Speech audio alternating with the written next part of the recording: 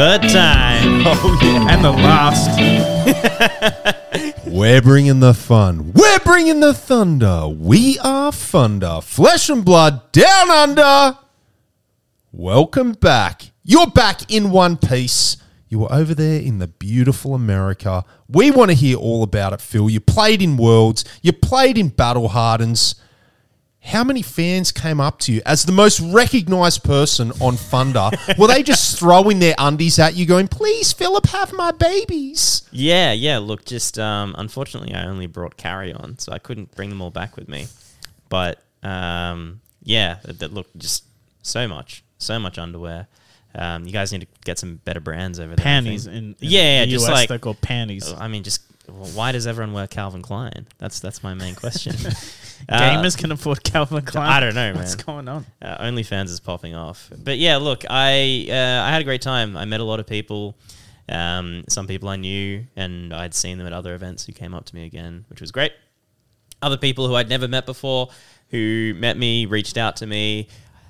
People who I've spoken to online but I've never put a face to the name came up to me and said hi and introduced themselves, took some photos, kissed some babies. It was great. Yeah, I think probably most of my best memories from that trip have to do with just meeting the community. The community in FAB is really outstanding. I've been a community member of a lot of other games in the past, and it hasn't always been as welcoming, as warm, as loving as Flesh and Blood. So good job, guys. Everyone's doing a great job in making Flesh and Blood a welcoming place. That's why Paul and I have been thinking of if we qualify, but maybe focus on going to these events for community content, network. I think I had fun playing the calling, but I had way more fun recording Thunder, just being able to walk around, talk to people. That was fun. Yeah. Yeah. Look, I didn't even get a chance to, stand in the line and do the Regicide playmat thing and have the photo taken or get any of the artist swag. Like being a part of Worlds and doing Thunder and doing all that, I missed out on participating in any of that sort of fanfare, which is fine. But I think next time we do go, if things pan out the way they will, we'll just be 100% focused on community recording, things of that nature. But, got to get a couple of cheeky games in. Oh, no, I want to play, but you play day 2. You know what I mean? You play the calling or whatever the second event is. Yeah. So you ended up playing Arachne the week it was legal, right? Yeah, at Philadelphia. So that was pretty fun, actually. I kind of had to scrounge for my cards at the last minute, obviously. But shout outs to Mr. Visarai on Twitter, Mr. Visarai, who very lovingly and welcomingly allowed me into his home at 11:30 at night.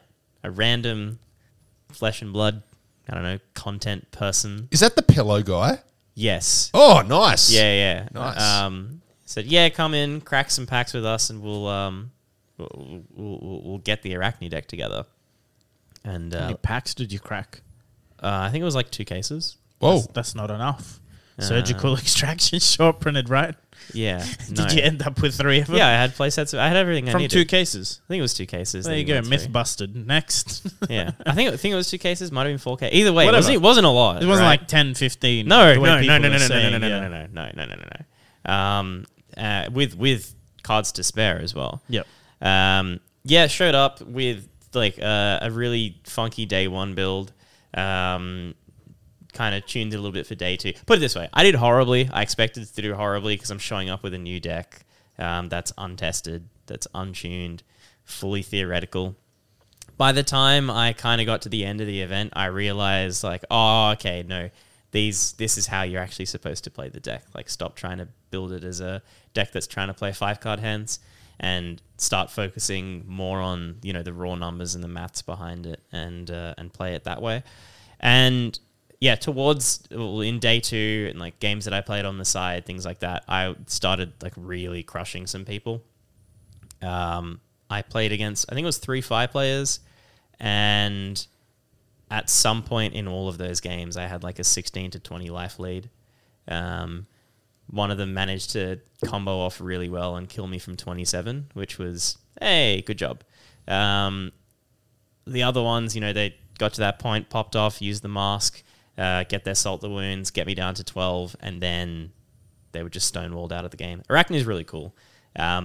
Definitely has a lot of room to be built in interesting ways. I think Spider's Bite is a card that people haven't quite understood, like why it's so strong.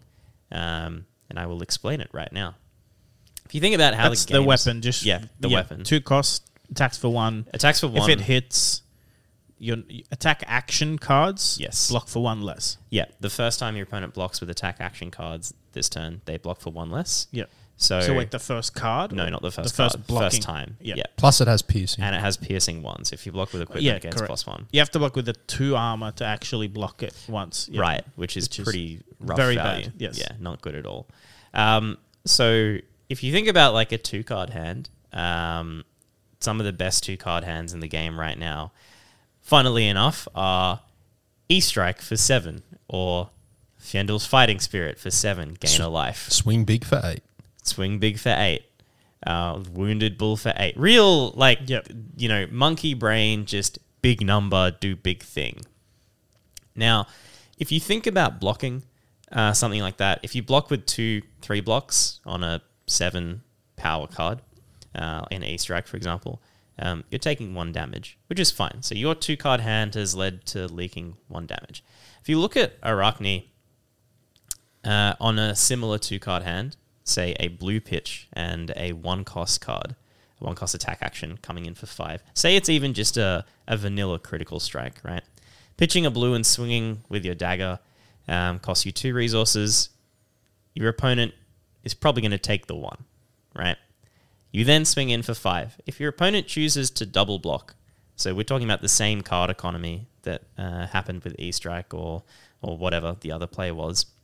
If your opponent then chooses to double block with their 2-3 block cards, assuming their attack actions, they're still going to take 1 damage over the top. So for that same play into a double block, Arachne suddenly is doing 2 damage instead of 1. Because they took the dagger first. Exactly. And if they chose to block the dagger with a card, and then they choose to block the 1 for 5 with a card, they're still taking 2 damage.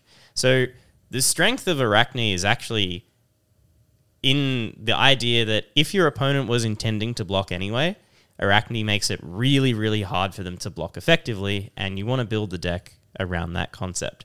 So I've personally moved away from this 0 for 4, trying to trigger Black Tech Whisperers every single turn, playing cards even bigger than that. Even Captain's Call has come out of the deck. Focusing more on just playing cute 2-card hands, or even just coming in with a 0 for 4 with a relevant on-hit, like Snatch, like Leave No Witnesses. 2-card hands, real simple, coming in with a dagger, coming in with a 1 for 5. And when you have a Tunic, that's when the deck's really, really scary. Pitching a blue, coming in with a dagger, Tunic, Command and Conquer. You want to block 3 cards to deal with my Command and Conquer, or do you want to lose your arsenal? Pitch a blue, dagger, Tunic, come in with a Surgical Extraction. You want to block how much to deal with that card? 2 cards, could be 3 cards, depending on if you're worried about an attack reaction. Pitch blue, swing with the dagger, Tunic, Erase Face. Pitch blue, swing with the dagger, Tunic, Pursuit of Knowledge. There are a lot of really powerful on-hit 2-cost cards that Arachne really does well Tunic is because that costs 4, right? Exactly. Yeah. So but that's what you're doing. You're blocking. Yeah. But then every third turn or every cycle, you're hoping to have a on-hit that's not necessarily just damage. An assassin on hit. Exactly. Yeah. The contract on hits are cool. Over the course of the game, you get a little bit of value out of them. Yeah. But really, when I look at the deck, it screams to me, I want to be playing passively for 2 turns, coming in with a 1-card hand, 0 cards maybe, just passing and blocking out completely, coming with a 2-card hand that's just a dagger and a 1-cost. And then that every third turn where I have that Tunic counter, that's when I turn around to my opponent and say, okay, now you have to pay the price. Yeah. And it's a deck that's really good at slowing down the game. It's a deck that can pretty much play a full deck of cards that block for 3 or more. Really easily slots in the Sink Belows, the Fate for Scenes, all of the Assassin cards, and the attack reactions, Shred, Cut to the Chase, all block for 3. The deck is really It's old school. Yeah. I mean, look, Arachne was supposed to be released in Arcane Rising. Yep. Instead of Viserai, as far as I understand. So Or Azalea. I've heard both. I know Okay. people say it doesn't make sense because, it's decks that play off the top. But it seemed like... Because Azalea was definitely not supposed to be in Arcane Rising. yeah. That's confirmed twice now publicly. Okay. Right. So maybe it was. That's why it's a inside little Azalea. bit underpowered. Okay. Is they didn't Figured it get out the yet. amount of attention that the other 3 classes got. Okay. Interesting. Yeah. Or it was a 5... Maybe it was a 5-hero set. Yeah. Who knows? Actually, how cool would that have been? Imagine a set with Assassin Wizard. Drafting Mech. that would have been interesting, Oh. actually. I'm very I wouldn't have guessed that LSS would have taken the assassin class in this direction. This real heavy control. Like, that's not how I particularly in my brain think an assassin would operate thematically, but I do like what they've done. I just never would have guessed it. And I've played against it online 3 or 4 times. I've played with it online a few times too. I've played against it in paper twice now, and I'm impressed. I think It's cool. it's a strong deck too. I really believe that, just going by the history of LSS, having a powerful, impactful hero in a new set, I have no doubt, even without getting to the next set with more cards that might turn Arachne on, I think Arachne's quite good.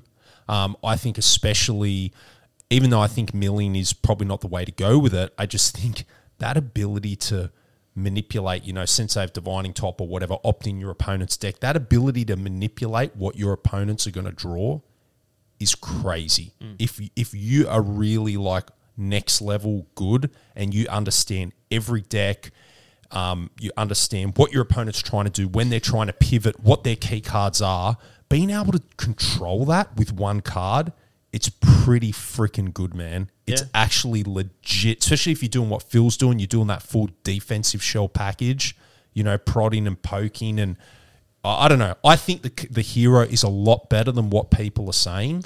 I think I lot want to talk better. about A lot better. the main thing with Arachne. I think the main mechanic is actually the one no one really talks about a lot, is opting one on your Yes. opponent's deck. That is the mechanic. Yeah. That's what they've done as an assassin mechanic. It's a bit like a pickpocket mechanic. Like Can I just say, I think if Arachne actually had this is like a weird psychological thing, but I think if Arachne had the word opt in his hero text box, people would realize it's so powerful. that it's relevant. But it's literally what it says. So freaking good. So what does Arachne's hero text Whenever say? you play a contract, Yeah, it doesn't an say it attack- on the contract card. It says it on the hero, right? Correct, yeah. Whenever So you it play an says- assassin attack action with contract, you may look at the top card of your opponent's deck, put it on the top or the bottom. Let me tell you what's missing. I nearly guaranteed that this card exists in the testing realm and they didn't launch it because it'd be too strong. Yeah.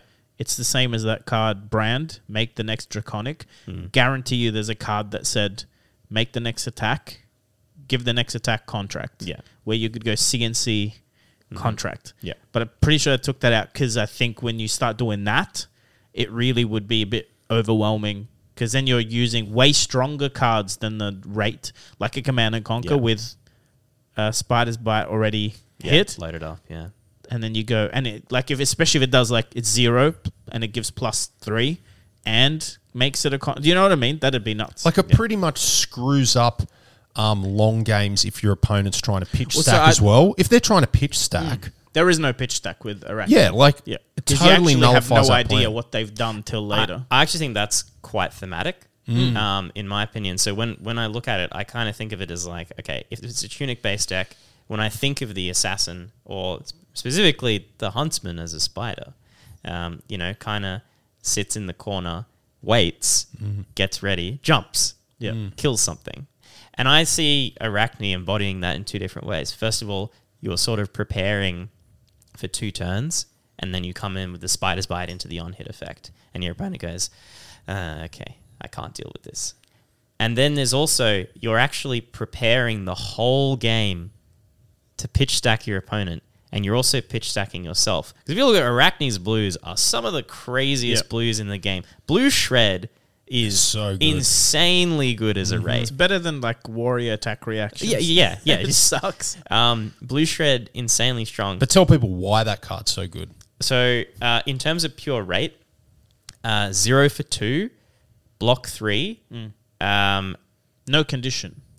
Yeah, it's an attack. The condition is kind of like attack reaction is the condition in a way. But your it opponent has to doesn't be blocking with something. Right, but 'Cause it you have doesn't say reprise. Correct. That's- But for your an example. But there's your no- opponent has to be blocking with something. It doesn't have to be It could be armor or... correct. Yeah. Yeah. And it can also be any defending card, right? You can target something that they block with out of Arsenal. Sure. for The example. condition is that they're blocking, or you get to the defense step. So if you look at what the rate on a reaction is, 0 for 3 is red, 0 for 2 is yellow, 0 for 1 is blue. Shred is literally just Better. +1, baby. That's it. And it also hits equipment. Like there's a fun interaction with temper. Yes. So if you shred an opponent's equipment that has temper on it and you reduce its block to 0, then the card breaks. So if you're playing Dory, for example, and you sleeve up Courage of Blade Hold, you literally can never block with it. Well, yeah, a smart Arachne will just arsenal the Just shred, shred, waiting, yeah. right? Or just never Arsenal the Shred and just be like, if I ever have a card in hand, you can never block with Courage. So you have to block with this on turn 1, turn 2. That's how I feel like they tried to do Shatter, and it's nowhere near as good. Because Shatter reads like that. It's like, hey, Mr. Guardian, sir, I'm a warrior. You can't block with Rampart, but it does not play that way. Exactly. It's actually, it's a bait. Like, it's just so...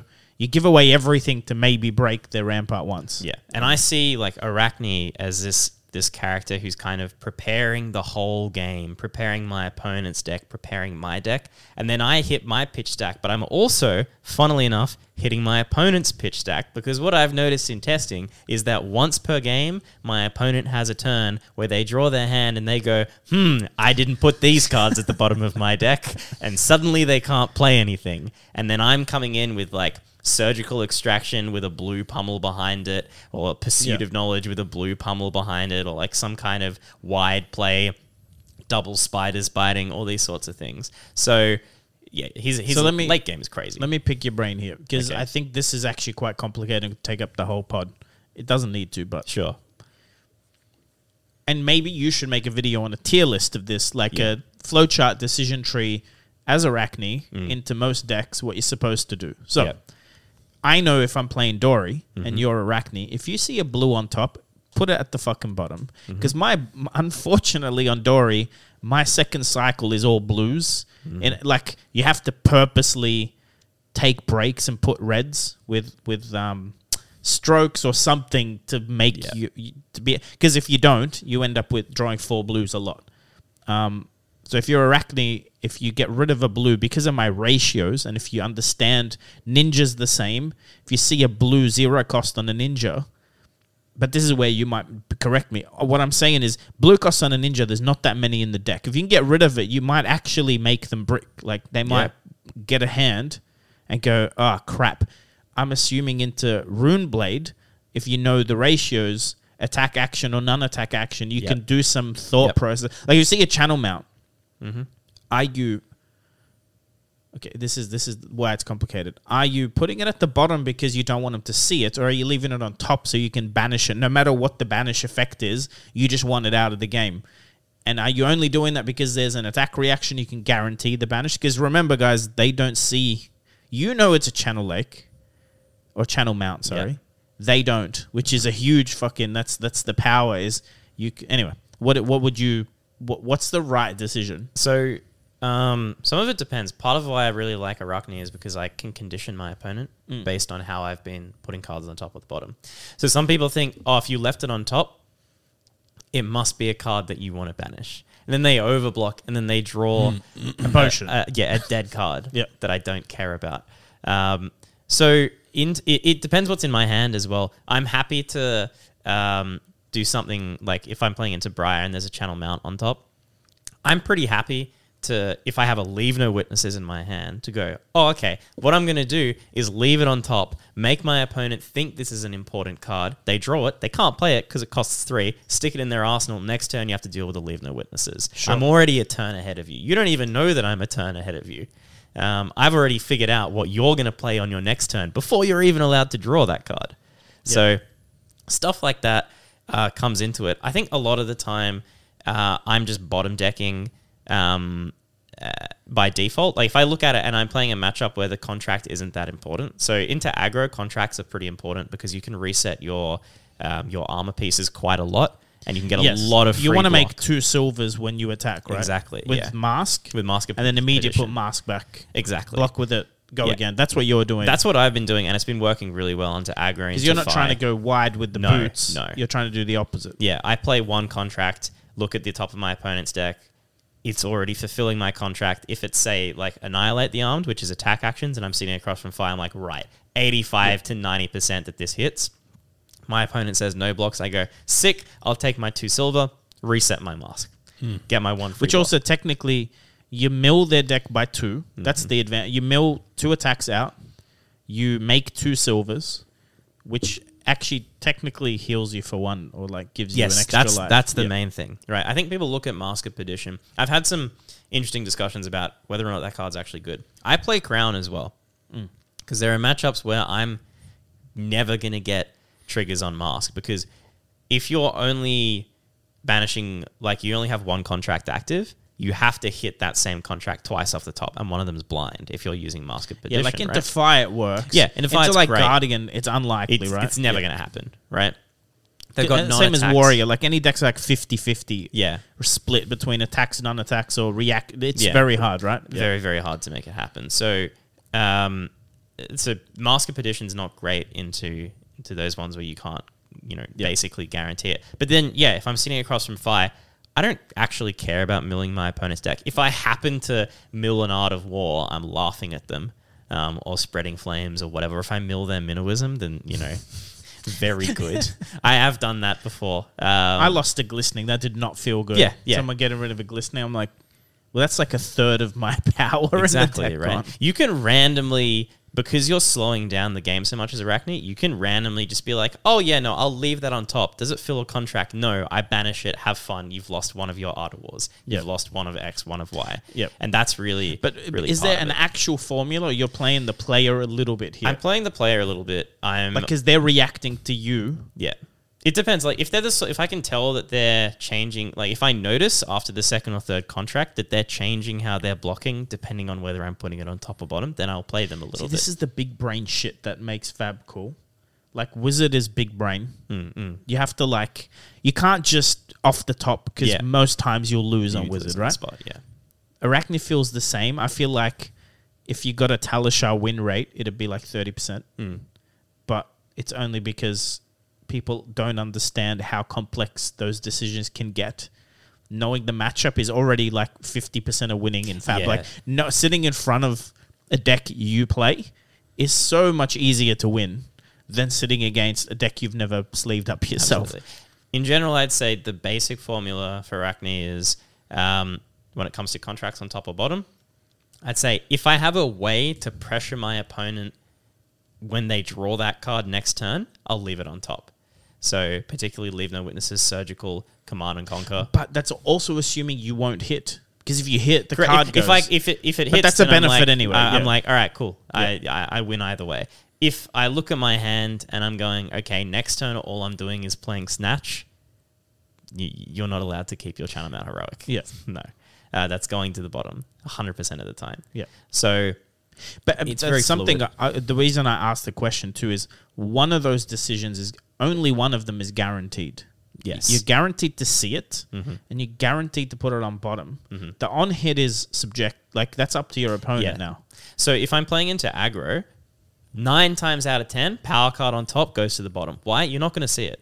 If I put it to the bottom, we're not getting to second stack. Yeah, right. And that's the thing. Let's be real here. Like decks like Briar. Channel Mounts. Fire, you're not going to see the second side. Reiner, Blood Rush. Without those key cards, like if you're not seeing them, they're 2 different power level decks. Like literally, you're playing against a deck with what 60, 70% less power. Like if you're playing Reiner and you Blood Rush Blood Rush Bellows, it's a completely different deck. Yeah. Same with Bright. If you never see a channel mount, like you said, I'm sure there's key cards in Dory as well. Maybe not as much so as a Blood Rush, but there's certain decks, if they just don't see those cards, if they're unable to play those cards in a game, you've got a huge advantage. But this is deck. where the choice is. It's cool. That's It what is we're very, talking very about. cool. The Yeah. choice is, I see a Blood Rush. Mm-hmm. Do I take the risk and try and get it out of the game? Nah, Like banner always zone to the bottom. No. But that's Sometimes, no. yeah. But if you're sitting on a shred in your arsenal, it's gonna hit, baby. Like, what are they gonna do? Block for 12, block Yeah. for 6, block for 9. If you've hit Reiner, half his deck is 6s. Like attacks. Yeah, well, yeah, if you have a but pump do you know or- what I mean? Like that's the thought Yeah. process. That's what I mean. You got to really understand the opponent's deck composition. Like Reiner, it's a big chunk of it. They don't want to run non-attack actions as much as you can. It's as little as possible. Fire is the same. Mm-hmm. Briar's less so, but also you see a lot of attacks, but less than, like it's not 50-50. Yeah, sure. Viz is 50-50. Be careful. Like that's a gamble. Dory is like 30-30-30. You know what I mean? It's reactions, non-attack. Sorry, it's not. It's 50-50 still. Maybe some D-reacts. It's also worth considering. So if I sit across from Briar, they're going to play Sonata, right? So if I bottom deck, Not me. fair enough. a lot of I'm Briar a basic players. bitch. Yeah. you don't play creepers. No. Yeah, you're not playing it right. Like, sorry, you're not playing the full power level Briar then. Do you know what I mean? No, but yours is more consistent. Yeah, Those well, are gambly. They're more gambly. This deck's one a calling. I wouldn't say it's that bad. Yeah. No, what I'm saying is it's more Skills consistent. difference. That's right. Yeah. I know. I'm not. But something yeah. I want to, before we go on, a big thing I think that people don't understand about Arachne is Arachne will ensure full boost, bolster the wall dash may not exist in our meta Yes. because it will mill. So that's when the mill effect is already, you're milling and I'm milling, you've got 3 turns. Do you know what I mean? This not 3 turns, but over the length of a game, you will deck a dash out if he's boosting 3 times. Yeah, because you you can should be able to still block out. block for 2, Yep. block for 6, 7, maybe with armor. Yeah. Every turn. Yep. Plus, get rid of a card or 2. Every turn. Yeah. And Dash boosts- will not survive. Like I can't block dash anymore on Dory. warrior. Like Yeah. they just bleed too much damage. But if the Arachne is also causing the dash to lose 2 cards a turn, that game is it's not going to go Dash's way. I don't think. Yeah, I've sat across from it now that I've figured the build out a little bit more, and I've noticed that not only am I able to, like, I'm leaking health the whole game, right? Once 1 per turn, 2 per turn, 3 per turn. Okay, every single turn I'm leaking health, but also every 2 turns I'm getting 1 block from Mask of Perdition, Yeah. and then I'm playing a 0-cost contract. And then they say, okay, no blocks. And I go, cool, mill 2. Am I going to hit on it? Maybe not, right? But I'm going to mill 2. And I'll try and do But that's that 2 less boosts, Exactly. right? That's 1 less trigger off the chess piece. But plus, if you're doing the Tunic Command and Conquer, getting Yeah. cards. Exactly. So that they've boosted 3 away on their turn, attacked with 3, right? That's 6 cards out of their deck. Yep. Plus, then you attack with Command and Conquer. There's 9 in 1 cycle. Yep. You can't. How many cycles are you going to go through in 9? There's 6 cycles, and your whole deck is what you have. Do you know what I mean? It's crazy. Do you think that Arachne is possibly Flesh and Blood's deck with the highest skill intensive ceiling? Like, do you think it's the the biggest brain, big brain deck? Like, I don't know. I just get the feeling in my mind because you get such a payoff from intimately knowing the other decks, what they're doing, like you said, when to banish cards, when to put things on the bottom. Do you think that, or do you think maybe not, the Kanos or this and that are still a higher skill level Icelander, or do you think Arachne? I don't think Kano's that hard to play, honestly. Like, I know it's a harder deck, but I don't think it's harder to play because sometimes you just go, oh, okay, I need 21 damage. How many cards does my opponent have? 1 card in hand. Okay, cool, I'm good. And then I just pop off. It doesn't matter what your opponent has. Doesn't matter what you have. As long as you have, I have X number of blues and a Lessons in Lava. Okay, I win. Right? I don't think that's not really that hard to do. It looks like Kano's a execution. rep deck. Yeah, it's just reps. It's not so. Even if you've played Kano, like Hayden, There are some matchups Has played that are Kane hard. at a very high level. Sasha, I think if they took a month off playing it, it requires the reps because seeing the lines on Kana, because I've played a little bit and I don't have a really good maths brain. I think if you can do maths, like you can float the maths in your head and go, that makes sense. Yeah. But if you don't, if you mathematically might make an error, it's a very tricky deck to pilot. Yeah, because you end up doing it 3-4 times in your head. Because Kano's always about that one resource. It's not like you can do 27, but you need 3 blues, tunic, and the potion. Yeah. But then you have to go through that twice in your head going, do I have enough for Metacarpus and boots? Like, it's not... Yeah. Especially if you're double pumping Metacarpus. Yeah. Like, that's where I've been caught. I have the damage, and then I go, shit, I was one short. Because it was boots, weapon, Metacarpus twice would have killed him, but I only actually had 3 spare after paying... Yeah. But that reps solves that. Reps, you start seeing it. I find with the build as I have it now, I'm noticing a lot more. All I'm doing is just going block out, power turn, block out, power turn, block out, power turn. And I'm not really contracting all that much. So if I'm only contracting 5 to 6 times in the game, maybe 10 times in the whole game, then the impact of his hero ability is much weaker or much lesser.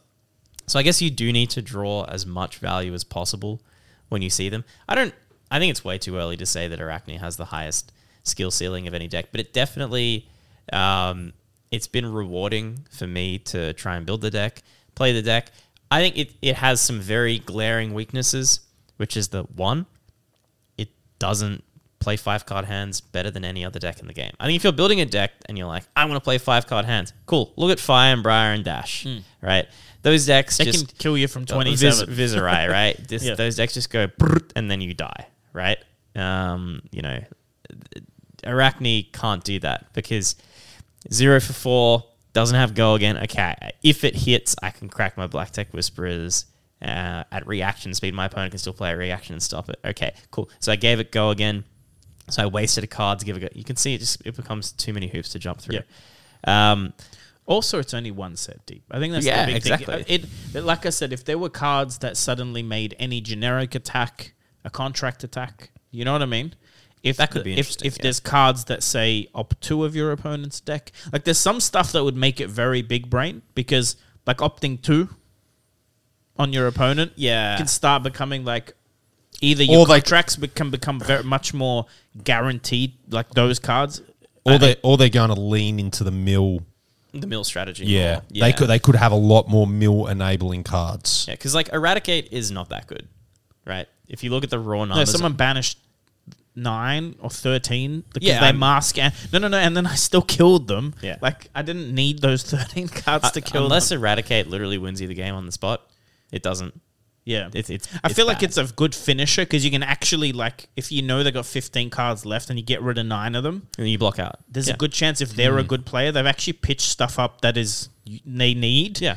If suddenly, like, remember that finals match in the Battle Hardened? He was like working around a 9th blade or whatever it's called. Imagine milling that out. Like he has 1 power card left in his deck. He's cycling, swinging hammer to hit it, and then you go, you know what, buddy?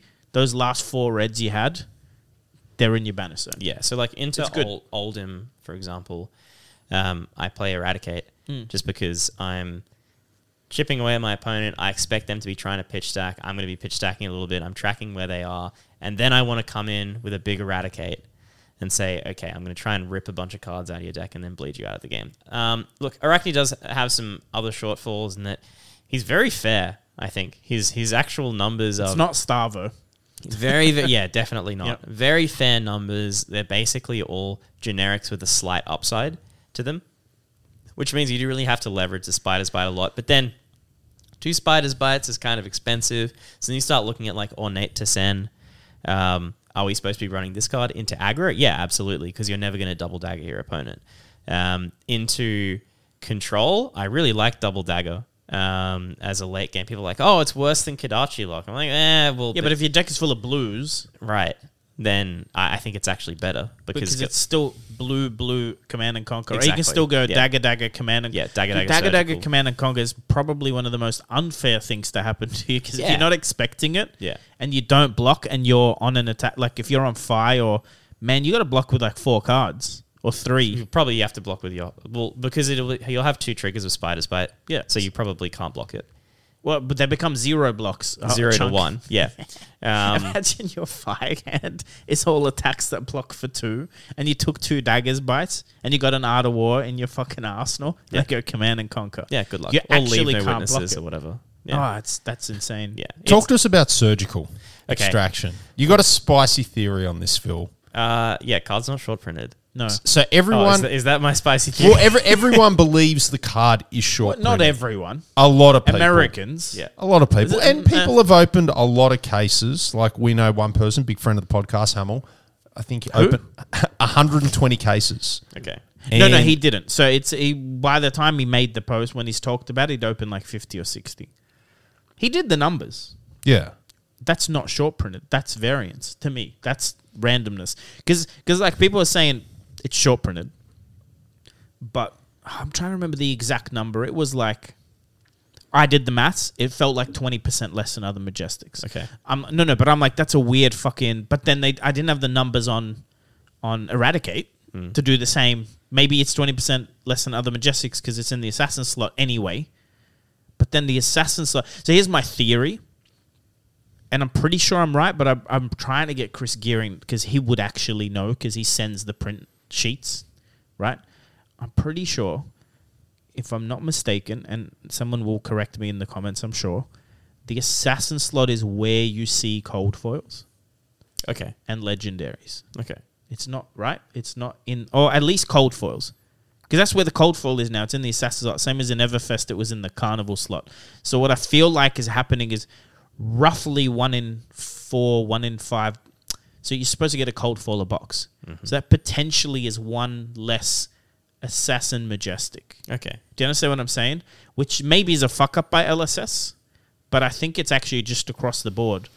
And, Yeah. And if they fucked up anything, it's that there's too many Regicides. I feel like Regicide as a legendary Man, that text- card's cool. No, but I feel like Yeah. there's more Regicides than you need for a legendary. I think that's more, is there's Regicides taking up Majestic slots where you don't, because I definitely pulled a lot of Regicides compared, like, or the same amount. The only reason you think it's a lot of Regicides is because you only need 1. No, I'm just saying, like, I've opened 5 cases in a row. Okay. I've seen 3 Regicides, 1 surgical. That's just Okay. numbers, right? But you should definitely not be seeing that because there should only be 33% Regicides. There should be 1 Regicide for every 3 surgicals. Or, anyway, Yeah. I think you're going to see a lot more Warrior Brute, everything Majestics than Assassin. Sure. Because it's in a slot that takes up cold foils. And then I think that's why it feels like it's 20% less. It could be that, yeah. I mean, there were 2 buyouts of surgicals as well. Which we know, which So what 100%. made you think it's not short printed? Because I've opened cards before and this isn't Yu-Gi-Oh! Like, you know when a card is short printed. You really know when a card is short printed, right? Well, Fable. Let's talk like as a No. I mean, when you have cards in the same that it's slot, supposed to be. I mean, you can tell because it's not just there seem to be less. It's there's a fucking drought of this card. I mean, this has happened in Pokemon. This has happened in Yu-Gi-Oh! I can't, to my knowledge, remember if it's happened in Magic. It's definitely happened in Not really. Japanese games. Weiss Schwartz, Yep. a lot. But the drought is artificial. There was a buyout, which makes a drought. That's what Yeah. people are missing. Is the feeling is they're short printed. Why do you think that? Oh, because my mate opened a case and got none. That doesn't matter, right? Because you don't hit a play set in this set until you hit like I think you need like 15 cases or something to get a play set of the game because there's so many cards.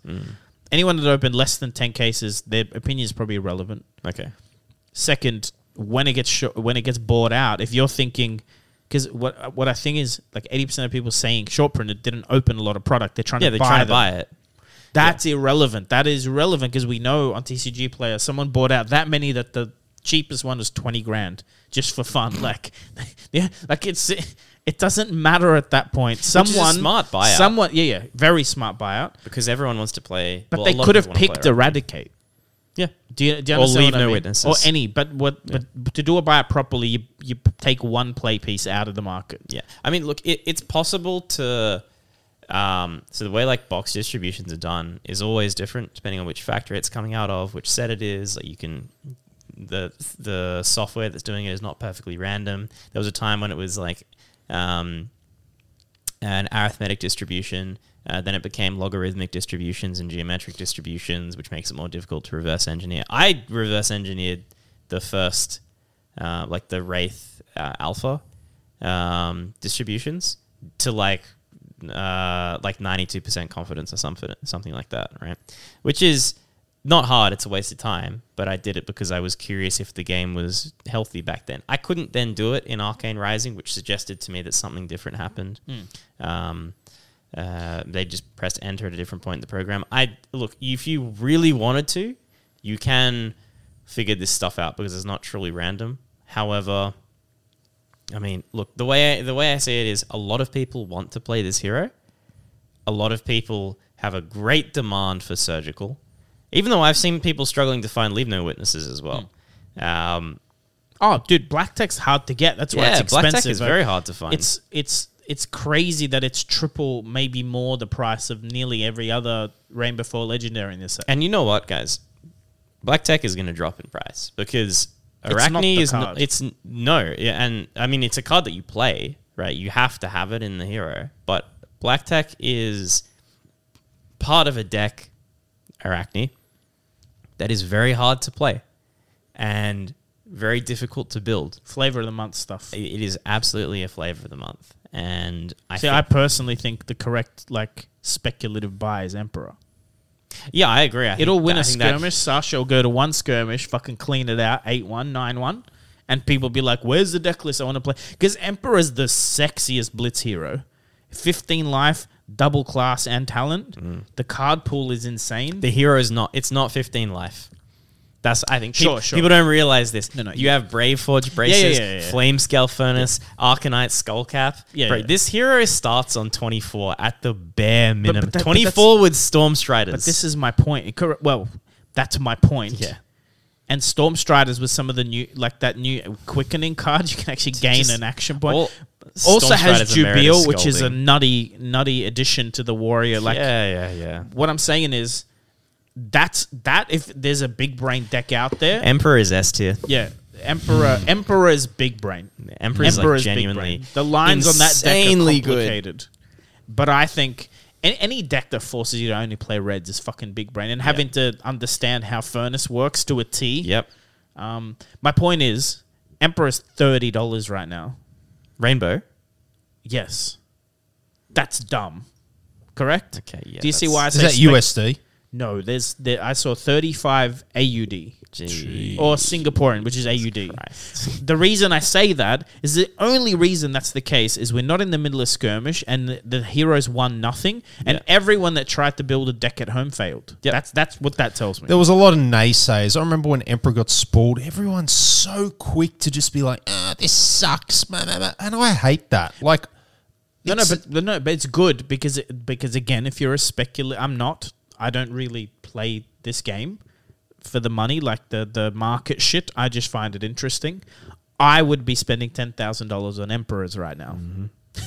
That's what I'd be doing. Yeah, how could not anyone tell that your first multi-class hero is going to be bad? The only way to get it is as the Rainbow 4 Legendary. That's the cheapest. There's no token version. There never will be. It's been printed as a Rainbow 4 Legendary. There'll never be a cheap version. You might win one. So that's akin to a Shiana then?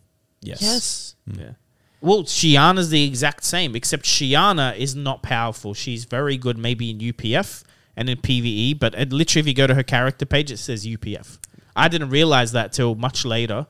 Shiana says UPF. In the character page, it tries to... This is the thing. So Emperor is the best Storm Striders hero in Blitz right now because Kano is banned into the ground, right?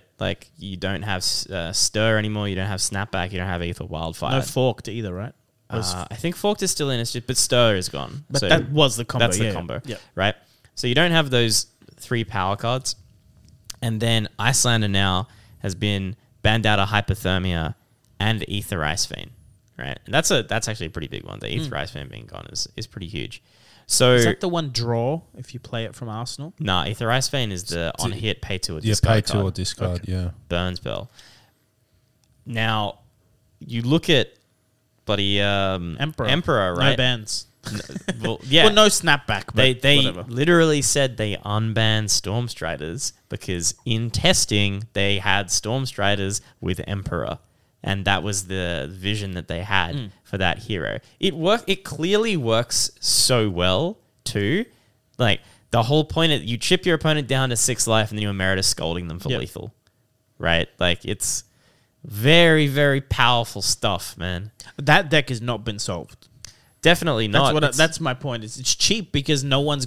Also, because Sasha posted a deck and everyone that's played that deck's telling me, "Oh, dude, it's cracked. It's amazing." And that was like his first take. Yeah, I think I ended up like 2 cards different from that. Yeah. Oh, I was just playing Flameclaw Awakenings. But looking at that deck, I couldn't just leave it and play it without someone explaining it to me. Do you understand what I'm saying? Like you would need someone to explain it to us. Go, what the fuck is that card in there? Yeah. And okay, I have these 4 cards. They're all red. First of all, what am I playing? What am I arsenaling? Like you have no idea. Looking at it's like an Iron Song response and an Aether Quickening. You're like, how do these interact? Like, how do I ever make this work? But it's very like even 1-2 Juice did a thing on it on the FAB TCG channel. Different take, but they showed you how you can do like you can literally pitch like 6 reds and you can double Command and Conquer. I think the combo's for 20 where you can double Command and Conquer on the same with turn. the lead the charge play. Right. Yeah. Would you ever Yeah. do that? Probably not. It's very memey, right? But it's also not hard to Reinhardt say. can do that. No, but it shows. Yeah. It shows you the. CAC into CAC. The No, but ultimate this is- scabs No. roll. But that's not. This is not random. Yeah, I know. Yeah, that's the thing. Because you can just pay the 3 to get it. Oh, So here's a On Emperor. sample line I'll give you right now. Okay, while you're thinking about. it's not random with our booties anymore. Okay. No, you're missing the point. To go With our Command and new Conquer into booties- Command and Conquer, you have to draw them on Yeah, Reinhardt. yeah. On You just search Emperor, them. you don't. Yeah, so you can go like here's a very simple sample line: Ravenous Rabble, then pitch. Because a you've card. played a red. Yep. Then pitch, play Flamecall Awakening, Yes. Draconic, search your deck for Phoenix Flame. Okay, search your deck for Phoenix Flame. So you now have, and let's for the sake of making it even juicier, let's say you played that Flamecall Awakening out of your arsenal. Yeah. Okay. So you already had 4. So yeah, you had 4 cards in hand plus an arsenal. You played a Ravenous Rabble, you're down to 3. You pitched a card out of your hand, you played your Flamecall Awakening out of arsenal. That's You 7 draw a damage. card. You search yourself a Phoenix Flame. Okay? You now pitch that Phoenix Flame to activate your Flamescale Furnace. You're back down to 2. But you gain 3. 2. There you're only gaining 2. You pitch your last card.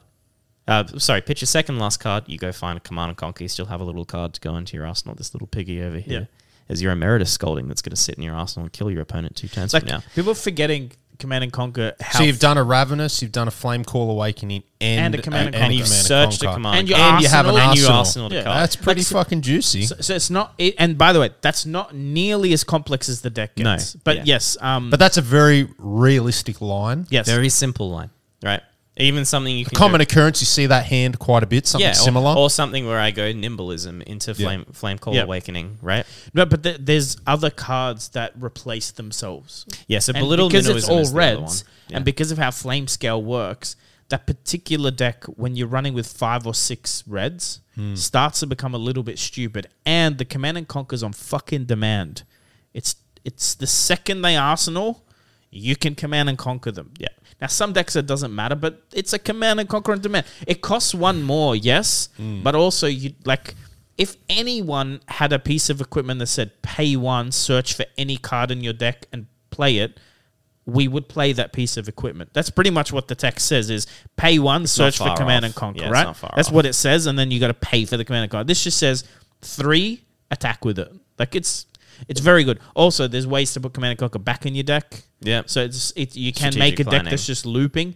But also, I don't think Command and Conquer's the play, like the strong play in the deck. Because some decks don't care. It's if just you- a way to buy tempo. So like that you can Scolding into them. Icelander, Command and Conquer is a waste of time. They just won't let you do it. Mm-hmm. So you play different. But I think actually Jubil is one of the best things because you can play a lot of different weapons, obviously on Emperor, but the life advantage with Jubil. I think Surgeon Aethertide is one that's really unexplored. That's the pay 2 staff, the new staff. Yeah, and what does it say though? The next effect... Ponder token? No. It deals 1 arcane, and the next effect that deals arcane deals plus X equal to the amount of damage that Surgeon Aethertide dealt. Which is 1, usually, right? Yeah. So you have this interesting... Yeah, but it turns on all your surge effects. It does turn on all your surge effects. It also has this interesting thing where, because it forces... Part of the weird problem with the deck is that you want to pitch because it turns your flame scale on, so you get that like flame you want to scale pitch value. 2 because then the third one equals... Like you're Equals basically 3. you're effectively getting a blue as your last... Yeah. So if you Surge an Aethertide and your opponent Yes. goes, I think my Emperor opponent is about to do some arcane damage, and they pitch to their Null Rune booties. And then you Command and then you go, okay, fine, Flamescale Furnace, I search Command and Conquer, and I Yeah, blast you because for then they 6. have no cards to block with. And they're like, Yeah. shit, I didn't want to give up my I'm telling you, entire talk hand. about big brain. I'm pretty sure Emperor is the big brain. Because again, it's big brain, but you sit in front of it, equipment's face down, roll Yeah. the dice, Emperor goes first. You don't fucking know if they're playing Hope Merchant, Skullcap, Crown. You don't know. Are we going to see a CC Emperor ever? No. No. You never think? No, No way, no, be no. too busted. I don't think it'll be Not about busted. busted. I think They're it'll be... very clear about when they make heroes like this, where it's like young version with a full Why do name. you think that is? Well, I think this hero is actually too weak for CC.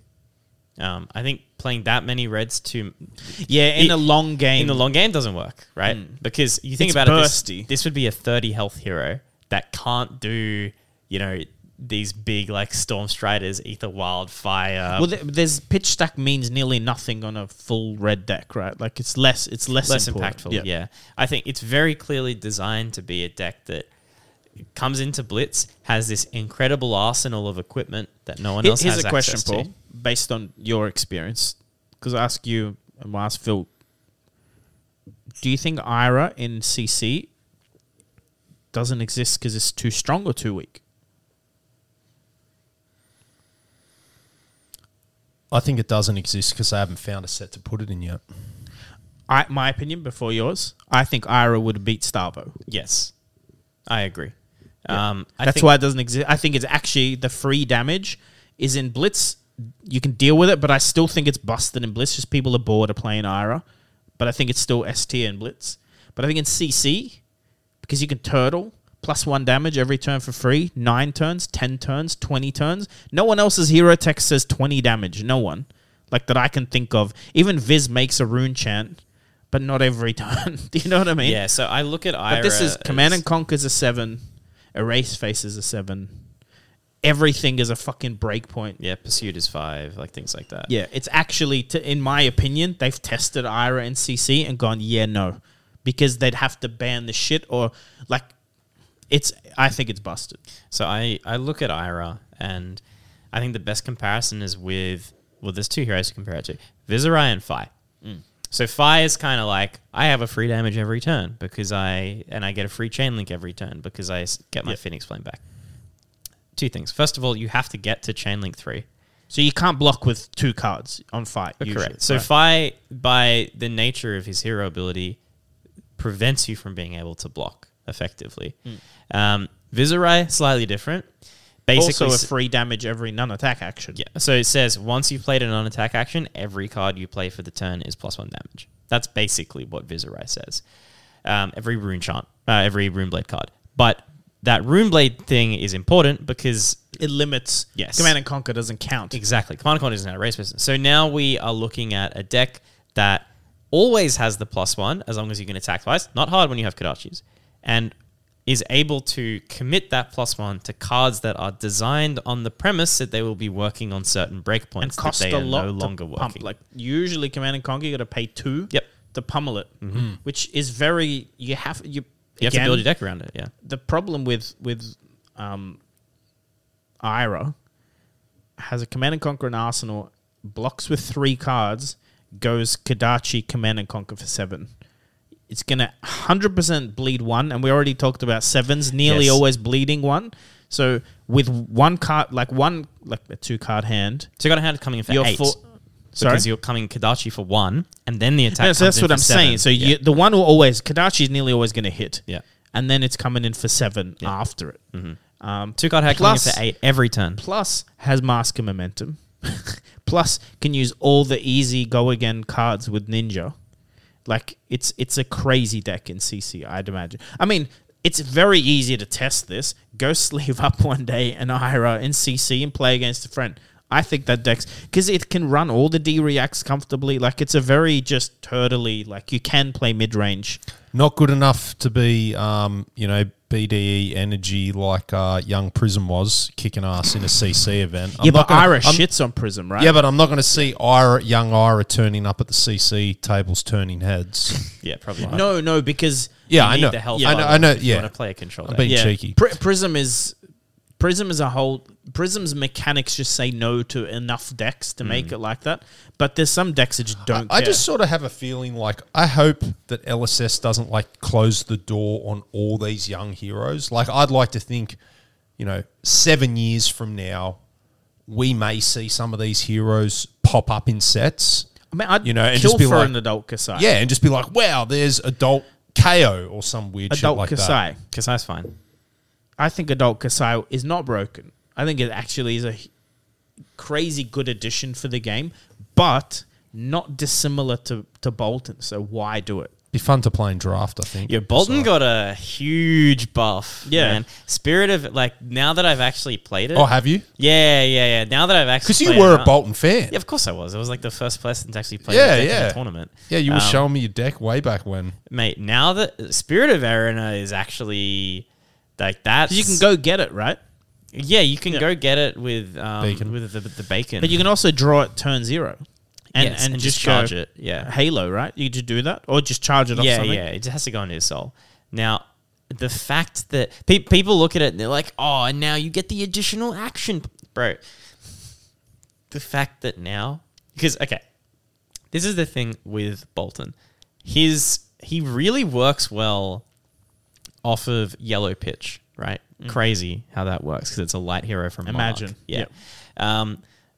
Even his combo requires you to pitch to your gallantry golds, no matter what, and then pitch to like a take flight or like some sort of charge effect, and then you use your Snapdragon scalers. Being able to just go like in the mid game, right? If you're playing like Raiden or something, like the combo, very straightforward. Now you can combo without having to use Snapdragon scalers. You get additional action points. You dodge Blizzard, all this sort of stuff. Fantastic, well done. We figured out the obvious thing. But like when you're playing Raiden, and you can just come in and go, oh, okay, I swing with V for the Vanguard, plus wanting it with the charge effect, and then my opponent goes, okay, great, no blocks. Go to reactions, and then you go instant speed Luminar Ascension, and you come in with Raiden twice for 5. Yeah, that's like for 4 or 5. Well, is it 4 or 5? No, It's 5. 5 or 3, 6. 4, 5. No, it's 5 or 6, right? Yeah, 6. Because you get +1 off the Lumi, you get +1 off the V of the Vanguard, Yeah. and if they block, you're going up to 6. Boy, how hot is that? And you have Tunic as well, and when you're playing Raiden, a lot of the time, well, all the time when you're playing Raiden, you should be playing Tunic anyway. So now your hand can just be, I've got an Arsenal Luminar Ascension. Ooh, I drew my V of the Vanguard card. Tunic, V of the Vanguard, charge my last card, and my turn's coming in for what? 4, 5, 5? At the bare minimum? Fucking sick. And you're healing too? Oh, man. And then It's so hot. Does hot. Spirit get destroyed at the end of that turn? No, Spirit is a permanent. They have to find a way. Can you destroy it? It's an Really? item, so it's right? not a once turn use. No, it's so a you can be permanent. just No, popping it's out. luminous When that's all what I mean. over their Yeah. face. It's a permanent. If you stays see on it the board. early, if you see it early, it's just out. Yeah, it's just Ooh. out there for it. You can smash and good time it. Yeah, it's an item though, so Ooh. Kylori can steal it. You can Kyloria steal it, which is Yeah. quite funny. Dude, Bolton got like that one card is a massive buff to Raiden. Yeah. In particular. Yep. Yeah, so Raiden got a massive buff. Yeah. Like Brute got sort of side buffs. Blitzbrute is God mode. That Warrior though, I'm still trying to wrap my head around if we even got a buff. You know, Saber dagger, buddy. Saber plus dagger. Huh? Refill? Oh boy. he's leaving us. Oh, okay. Bye. Prism, if Prism existed, I think the card's pretty good. Yep. Because it's the same. It's like, especially, man, remembering Prism, how often you're at 5, they're on 20 and you're winning. To pull out a card that suddenly starts healing you up so you're out of danger. Like, yes. the mech stuff, the cards are good. I like Nitro. I think Nitro is a decent alternative to the control plan. I've seen it work. I've seen it not work. I'm not sure if it's better than just playing Pistol Exodia, but it might be. Man, I'm getting sick of playing into fatigue, like slow dashes going, here's 15D reacts in 15 turns, you know? Sure. Yep, that's understandable. I think, look, Dynasty is a really cool set. Very cool. It came out at the right time. It's got a lot of great value cards in it. I think every single hero got something from that set. Every single hero without fail. Yep. Even Leviah. Yeah, no, there's something for everyone, yes. Everyone got some value from that.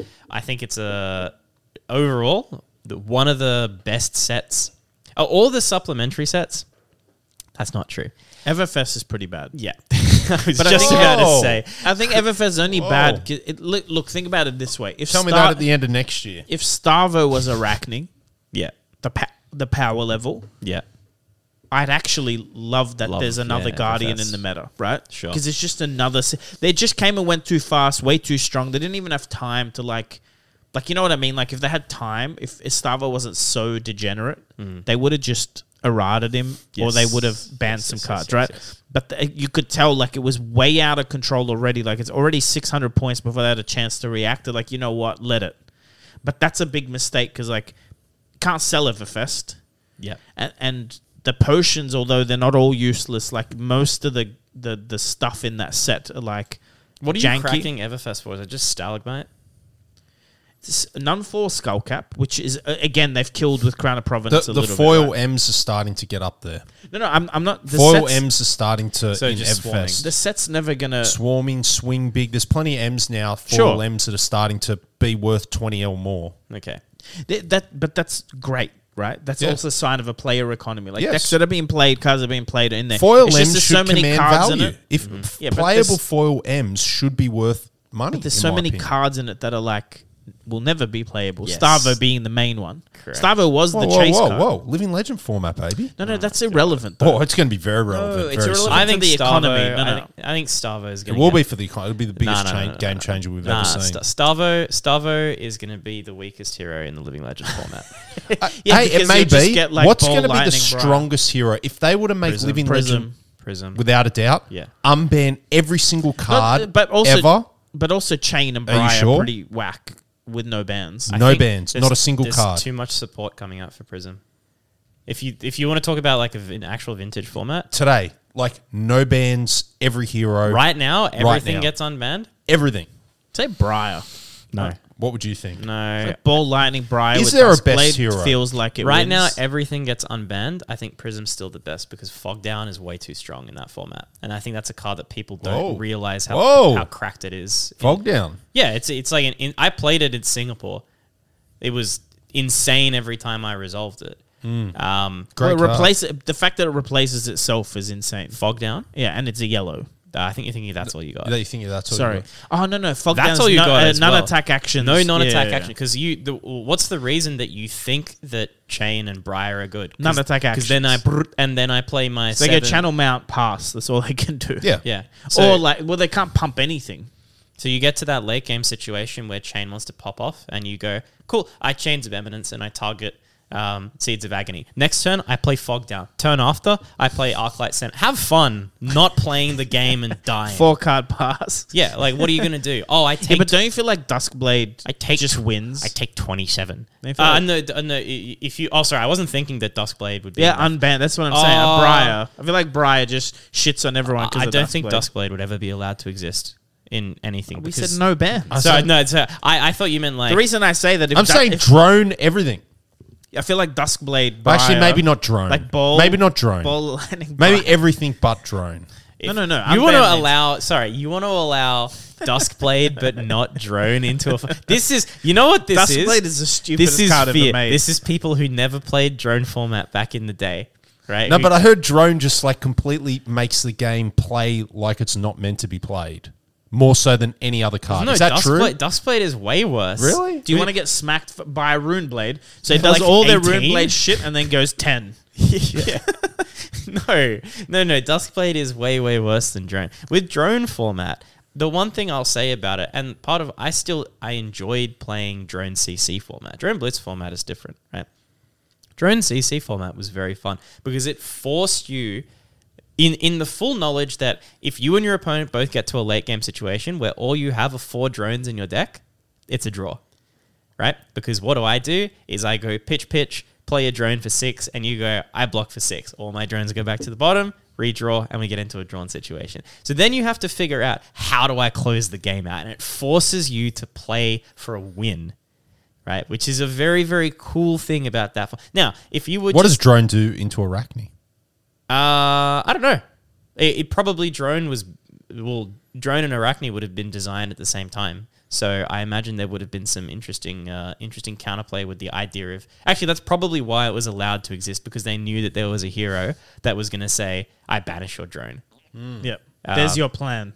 Yeah, my plan is... Which, again, I feel like Arachne is big brain that way. There's some decks that are going to suffer a lot more than others when you just banish their best cards. Don't get me wrong. When I'm playing Arachne and my opponent flips over Icelander, I'm going, okay. You know the priority list to getting rid of shit. Yeah. But I'm also worried because they don't really play attack actions, and the attack actions that they do play, they already block for 2. So they don't want to block with their attack actions anyway. So suddenly I'm like, cool, my Spider's Bite just literally does nothing. Yeah. Well, it's 1 damage. I think that's why it's good. Is it still Kadachi lock? Yeah. You do not want to be late game into Arachne, same as you don't want to be late game into a ninja with similar life total. Arachne's late game is such a ridiculous situation. Well, let's try and track here. Okay. Before you went to Worlds, Yep. you're on the pod and you're basically saying this will be Philip Mackay's maybe last hurrah. Yeah. Okay, last hurrah. However, hopefully my American brothers and sisters gave you plenty of that sweet peach cobbler and some hard apple pie. And you've put on a couple of pounds. You know, have you changed your tune, Phil? Are we still going to see you at these events? I really hope so. You're going to see me at the events, but at the big ones, I hope you'll see me with a clipboard and a suit on. Ooh. Please elaborate. Yeah, so... Can you if yell at can. judges for us? What's that? Because you'll be all official. Well, yeah, exactly. That's the whole point, is that instead of you... He's like one of those soccer coaches. He's yelling at the refs. Yeah. When fucking idiot. When something goes wrong, you'll be like, excuse me, I don't talk. Please talk to my representative here. Yeah, Judge Phil over here. Yeah. Talk. How funny would that be? Are you actually allowed to do that? Have someone probably talk on not. your behalf in a judge call? Well, Can you have a representative? I can't see any reason why you cannot request that your emotional support person comes along to help you out. We might need to have a look into in a that. situation. No, I mean, I feel like LSS a bit. Genuinely. I mean, if you have a team manager, which is in this case Yes. what you'd be, or a coach or something, I feel like...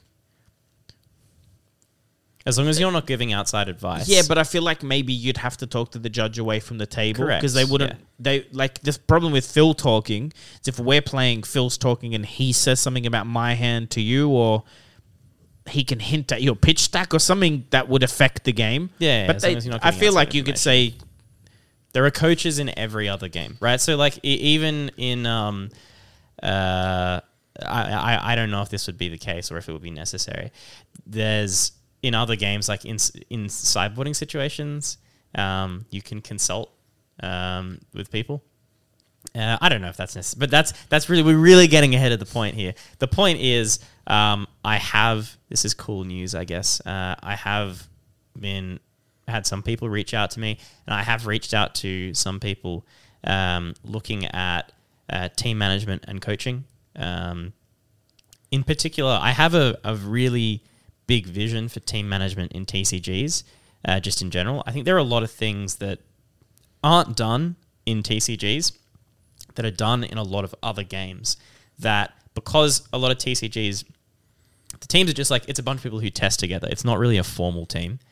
They don't really know how to manage their own sponsorship agreements. They don't know how to reach out to other teams, and they don't know how to leverage the fact that they are a team. That's something that I've done in other games, in esports and things like that before. I'm really, really keen to bring that to Flesh and Blood in particular. I think it would be great. I envision a day, not many months from now, where I'm on the phone with the team manager for a team in Europe and a team in Asia and a team in America 3 weeks before the World Championships. And we all organize to come together 3 weeks beforehand in a massive team boot camp with all the best players in the world testing against each other, sharing their ideas, and developing the game to the highest possible level that the devs probably envisioned and have never seen. Undoubtedly. I mean, having talked to some of the devs, there are decks that they believe should be played that aren't being played right now. There are cards that should be being played that aren't being played right now. And I'd love to get the game to the point where people go, oh, okay, next week we have our boot camp in Iceland or something. And then the week after, we're flying back home, and then we have 2 months. This happens a lot in esports. Yeah, of course it does. Yeah. You fly over, you take your team. Yeah, they definitely at least scrimmage. They definitely run scrims, like mini tournaments. Yes. It's not playing your best. It's more, we're going to play warm up, but warm up into people of similar skill. Because it's different going to an armory or even a pro quest when it's like the top 10 ranked players in the world are playing together. Yeah, that's very different. Exactly. Like, if you're a top player listening right now, no one listens to this. Sure. Yeah. I say to you, doesn't matter how good, it doesn't matter what your ranking is or what events you've won. And I universally address this to every single player. You're playing at 60% of your actual capacity right now because you have never sat down for an extended amount of time playing with your competitors, playing with your number 2 competitor, playing with your number 3 competitor for weeks on end with someone over your shoulder going, this is what we can do. And better. do you know why that is? There's more than one factor. One is no one fucking knows who they are necessarily. Like Michael Hamilton just won. We all knew he's a pretty good player. You can argue now he's the best player, right? Mm-hmm. I didn't expect Matthew Folks to win Pro Tour 2, although I knew he was good. I don't think he was on many people's list. Sure. Right? But now we've got names. Like now with 2 Pro Tours and a Worlds, now you could make a top 10, top 20, not just on ELO. ELO says a lot, but I think it's not just purely ELO either because like Sasha didn't go to Worlds. Mm-hmm. I think that looks different. I see him top 8ing. He's a top 8 player, right? Sure. Do you get what I mean? But now you can start looking at the data from the 3 big events and add the little events and actually figure out who's who. Yeah. I mean, it's like you look at pro sport, people are constantly playing games into other pro level players. Yep. Even Federer and Rafael Nadal, right? They didn't just train with their own coaches. They went and warmed up and played games with other players, even with each other. Off, away from the cameras and everything. Boxers spar all the time. Exactly. Like, unless they have a match coming up in boxing. Sure, yeah. Most of the people in a weight division are trying to fly and spar with people because it's hard to find locally. If you're the champion of fucking Asia at something, it's hard to find. If you're the best in Asia, you want to try and branch out and find someone. Yeah. So I have a vision for that. There's some work that I want to do with that.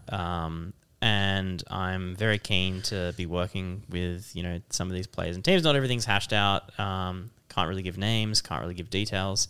But, there's some stuff up in the air, and I'm definitely very excited to try and bring a more professional slant to Flesh and Blood, and hopefully just to TCGs as a whole. I hope that other teams in other TCGs look out and notice what I'm doing and notice what can be done in Flesh and Blood and realize that it's of extreme benefit, not just to these pro players, but also to everyone who's playing. Just the quality. Think about content creators, right? You go and watch a YouTube video of some guy saying, oh, yeah, like this is what I played and I won my calling in wherever, or I top 8'd this or something. How much better and how much more credible would it be to then go, hey guys, here's our review from the number 2 team in the world scrimming against the number 5 team in the world. This is what we came up with. This is what we came up with. This is what we think the tier list looks like. Yeah. And part of the reason people don't do that is ego. They think, oh, I've got this special brew, I'm going to keep it to myself and then I'm going to show up with it and I'm going to beat everyone. And bro, if you're not practicing that brew against other top players, Then you it's don't not the best really brew, yeah. know how good that brew is. But I think that shows, like, it shows when you go, like, I'll rail on the Aussies a bit because that's where we come from. Like, we have some we need to get our fucking act together. No, but so talent-wise, we have some of the best players in the world. Yep. Yes. Yep. Why don't we perform that way at big events? Well, that's usually in sporting stuff, especially esports, which, like, TCGs are more comparable Sure. to. It's the player pool you're playing in. Yep. Like, sure, It's shallow. you can test with Roy, Yeah. but that's just you and Yep. Roy. There's not 20 of you. Mm-hmm. Do you know what I mean? And Nick, he's Aussie, but he tests with New Zealand team, and the New Zealanders haven't been performing as well either. And I don't think that's a skill level thing. I think it's that they brew, but what they have to go off is like a little bit of Talisha, a little bit of local meta. And I know some of these guys test internationally, but it's not the same as in a house for a week. Correct. In a house for a week, your deck list changes. Exactly. Like you will see, you'll be like, oh no, I can't beat Oldham. I've been beating my mates Oldham, but I can't. You know what I mean? I beat your I got Oldham. that feedback in reverse playing Dory at Pro Tour. People were like, oh, I've been beating my mates Dory all the time. Like, your mate doesn't have like the reps I have. Yeah. So, I don't even think I'm that good, but clearly in Australia, our Dory meta, like, It's we you don't and me. have many It's Dory. you and me. No, but it's That's it. Well, you got like people like Luke in Melbourne, Yeah. who's also smashed people with Dory. People have no idea how good it can be because we've had the game since Dory. I personally haven't, but there's enough people around that can give you some pretty good advice. Like, the second I started learning Blitz, so people giving me good advice into Dory, how to block into it, I learned week 2 or 3. I don't think that happens if you're in a country where you started and Monarch was the first set you touched, like locally. You haven't practiced blocking into Dory, and everyone wants to play the new heroes like Arachne. Mm-hmm. You might have a local Dory, but if that local Dory hasn't learnt from people that play WTR Alpha in draft, It's going to be hard. and go, look, man, with my hundreds and hundreds of reps, don't block a naked Dawnblade.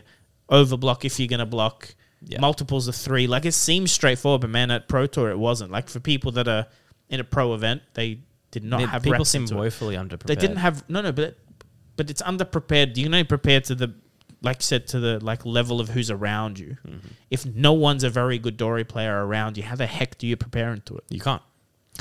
If you're a boxer and you've never ever been able to train with a southpaw, it doesn't matter if you're the best boxer in the world, a southpaw maul you. Do you know what I Sure. mean? Like, it doesn't matter. You got to find a southpaw that's as good as you, and then you'll start getting start sparring. Yeah. I could imagine like some of the duties for like a team manager coach. You'd be, itineraries, sponsorship, sourcing cards, coming up with deck ideas. What other things am I missing here? Like that you'd be responsible for? The most important Diet. thing, yes, is actually, when I've done this before, the thing that I focus on more than anything else is diet and exercise.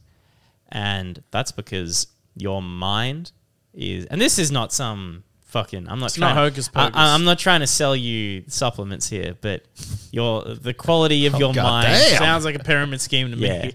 the quality of your mind, as you can read in my ebook, is directly correlated with the quality of your body, right? And if you're not able to physically sit, like if you're not healthy when you sit down and play, your brain's not working as well, right? Sure, there are some people who are just like absolute geniuses who are operating on quadruple digit IQs. Yeah, but those people with good diet and exercise Still will perform optimize, better, yes. exactly. I Doesn't matter who you are, you Yep. can optimize. The first thing, like I remember, I was managing a team for Dota, original Dota, Warcraft Dota, and it was a decent team out of Europe. And the first thing that I did for these fucking sweaty neckbeards was get them to all start doing cardio.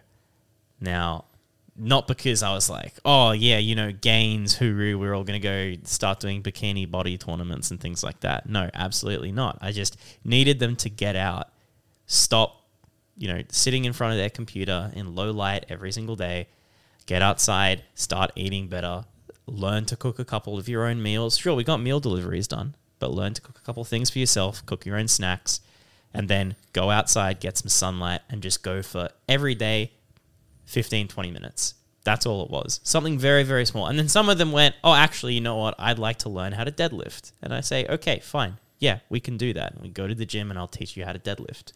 And I'll teach you how to squat and I'll teach you how to do bench presses properly, right? Simple stuff just to make your body strong. Helps your mind so much. That's definitely the first thing that any team needs. It's almost to the point where if I have someone on a team who doesn't want to do those sorts of things, I'm almost reluctant to help them, because it says to me, if someone who you've brought on as a manager is saying to you, you should be doing these things, they're good for your health, they're going to make you better, and you turn around and say, no, I'm a pro gamer, then I don't need my body at all. No, it says something to me already about your mentality. That's very important. Yeah, things like card and sponsorships, reaching out to other management, organizing accommodation. I mean, these are all basic things. These are things that really you don't need me there for. But it makes it simpler if it's done by someone who has the expertise. But a lot of gamers aren't I've known noticed. for running on time and turning up to places on time, and notoriously quite disorganized. Phil, you're not going to Go the win fuck to worlds if sleep. you miss round one. You know what Yeah, I mean? yeah, If people exactly. actually want to win, that's shit I think you'd expect from them before they are in a team. Yeah. I don't think there's a way to... If you're not, punctual, you're not going to get be dropped. champion. I think it's very unlikely you'll end up being a champion. Yeah, that's there's what I'm saying. some stuff that's kind of adjacent to the cards things, telling people as well to stop playing, when they get burned out, or breaks. also just being there. I understand it can be very stressful if you're someone who puts a lot of pressure on yourself as a TCG player, which I definitely do and used to do. And I think part of the reason why I want to move away from being a player into being more of a coach and a team manager is that I still put the same weight on my shoulders, but I'm no longer as good as I used to be. So then it's a negative feedback loop, right? Because I know that when I sit down at an event, I'm not going to do as well as I used to be able to do. And there's always in the back of my mind, hey, you remember when you were a world champion? Psych. Now I'm 120th or something like that, right? So that's always kind of there's a mentality aspect to it. And I think, one thing I noticed was actually Brody Spurlock, young guy. He was at Philadelphia and he was playing Icelander. And I think it was one of the first times that he'd actually played Icelander at a big event. And he was really, really happy with it. And he went into his finals playing into Dash. And the first thing that he did before the game started is he came across to Yuanji and myself and said, do I go first or second? What's the strategy going on here? What cards do I sideboard in? What cards do I sideboard out? And I had some ideas that, obviously he and Yuanji do a lot of work together. And I had a couple of ideas that perhaps they hadn't thought of before, in particular to do with whether or not to keep in E-Strike, which I thought the correct choice was to put in E-Strike. He went off to the bathroom, he came back, talked about it a little bit more, immediately receptive to two players who have more experience. Yuanji as well, immediately receptive. Oh yeah, no, Phil's played one tricked Icelander since the set came out. Yeah, okay, think about the logic. Yep, it makes sense. Cool, yeah, we should do that. Go on, do these things. Watched him do it in the game. Won. Now, Coachable. Yeah. Very coachable player, and that's a really good quality for someone who's going to be in a team.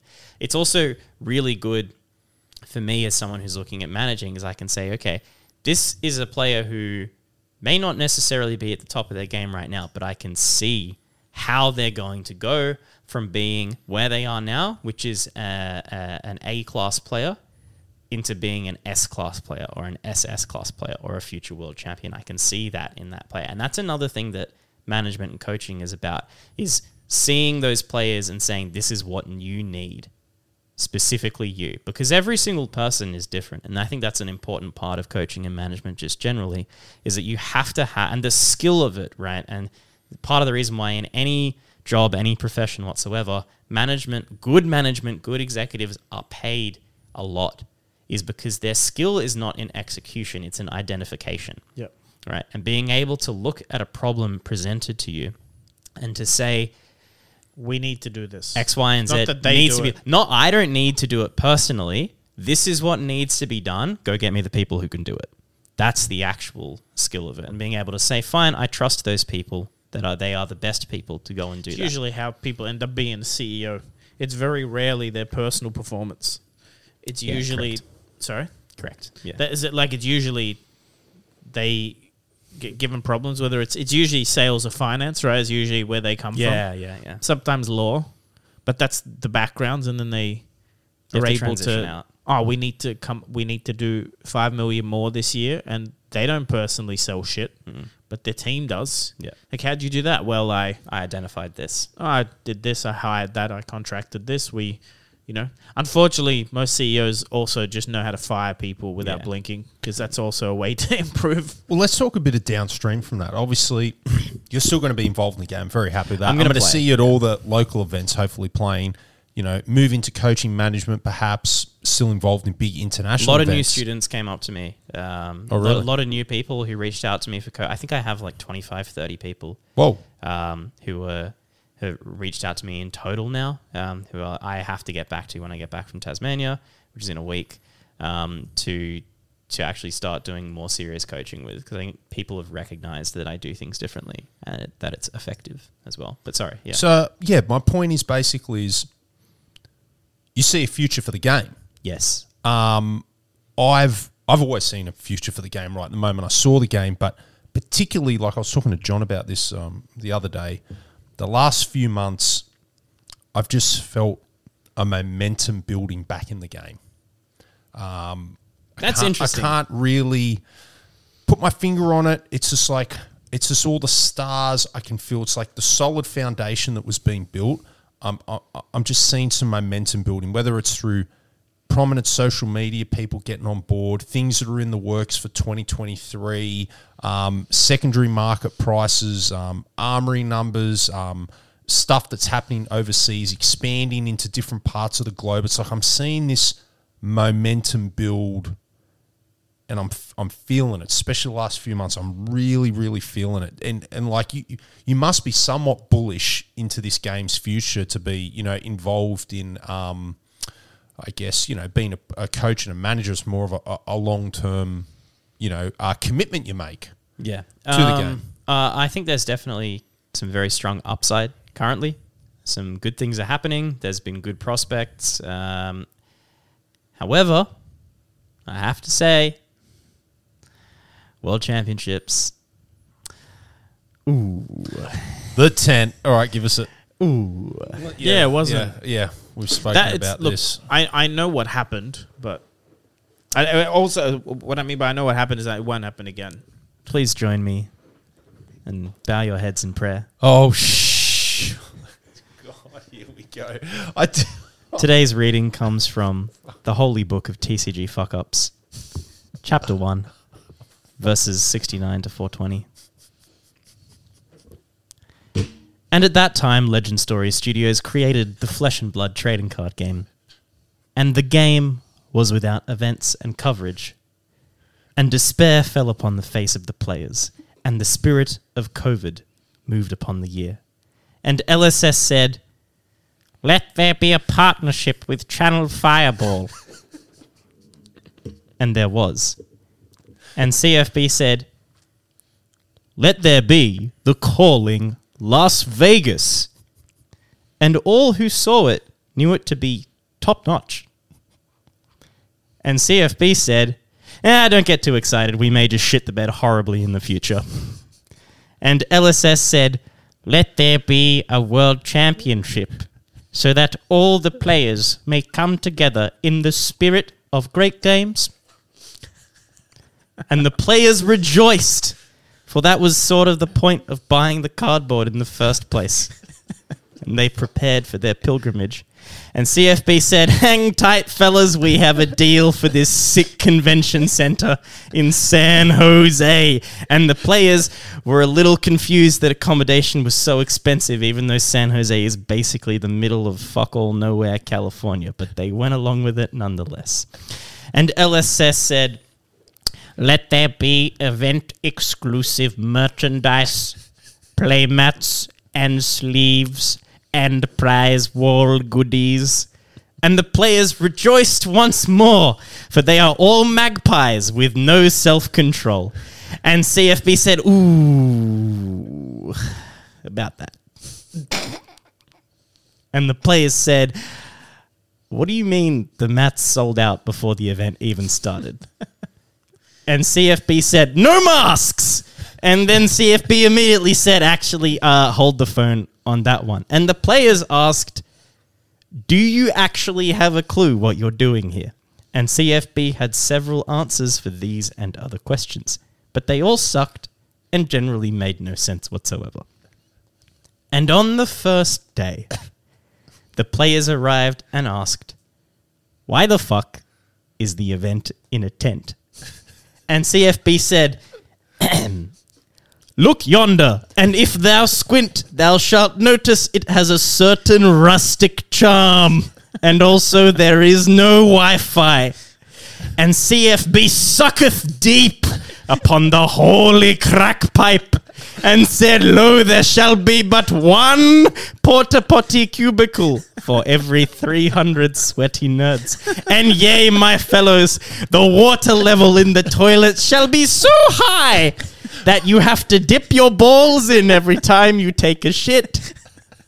For that is the American way. And it was so. And CFB made finger guns and danced around the tent like a rabid baboon. And LSS said, let there be no Chinese flag in the procession, but let there be a flag for Taiwan and also Hong Kong. And that power move will probably have no lasting consequences.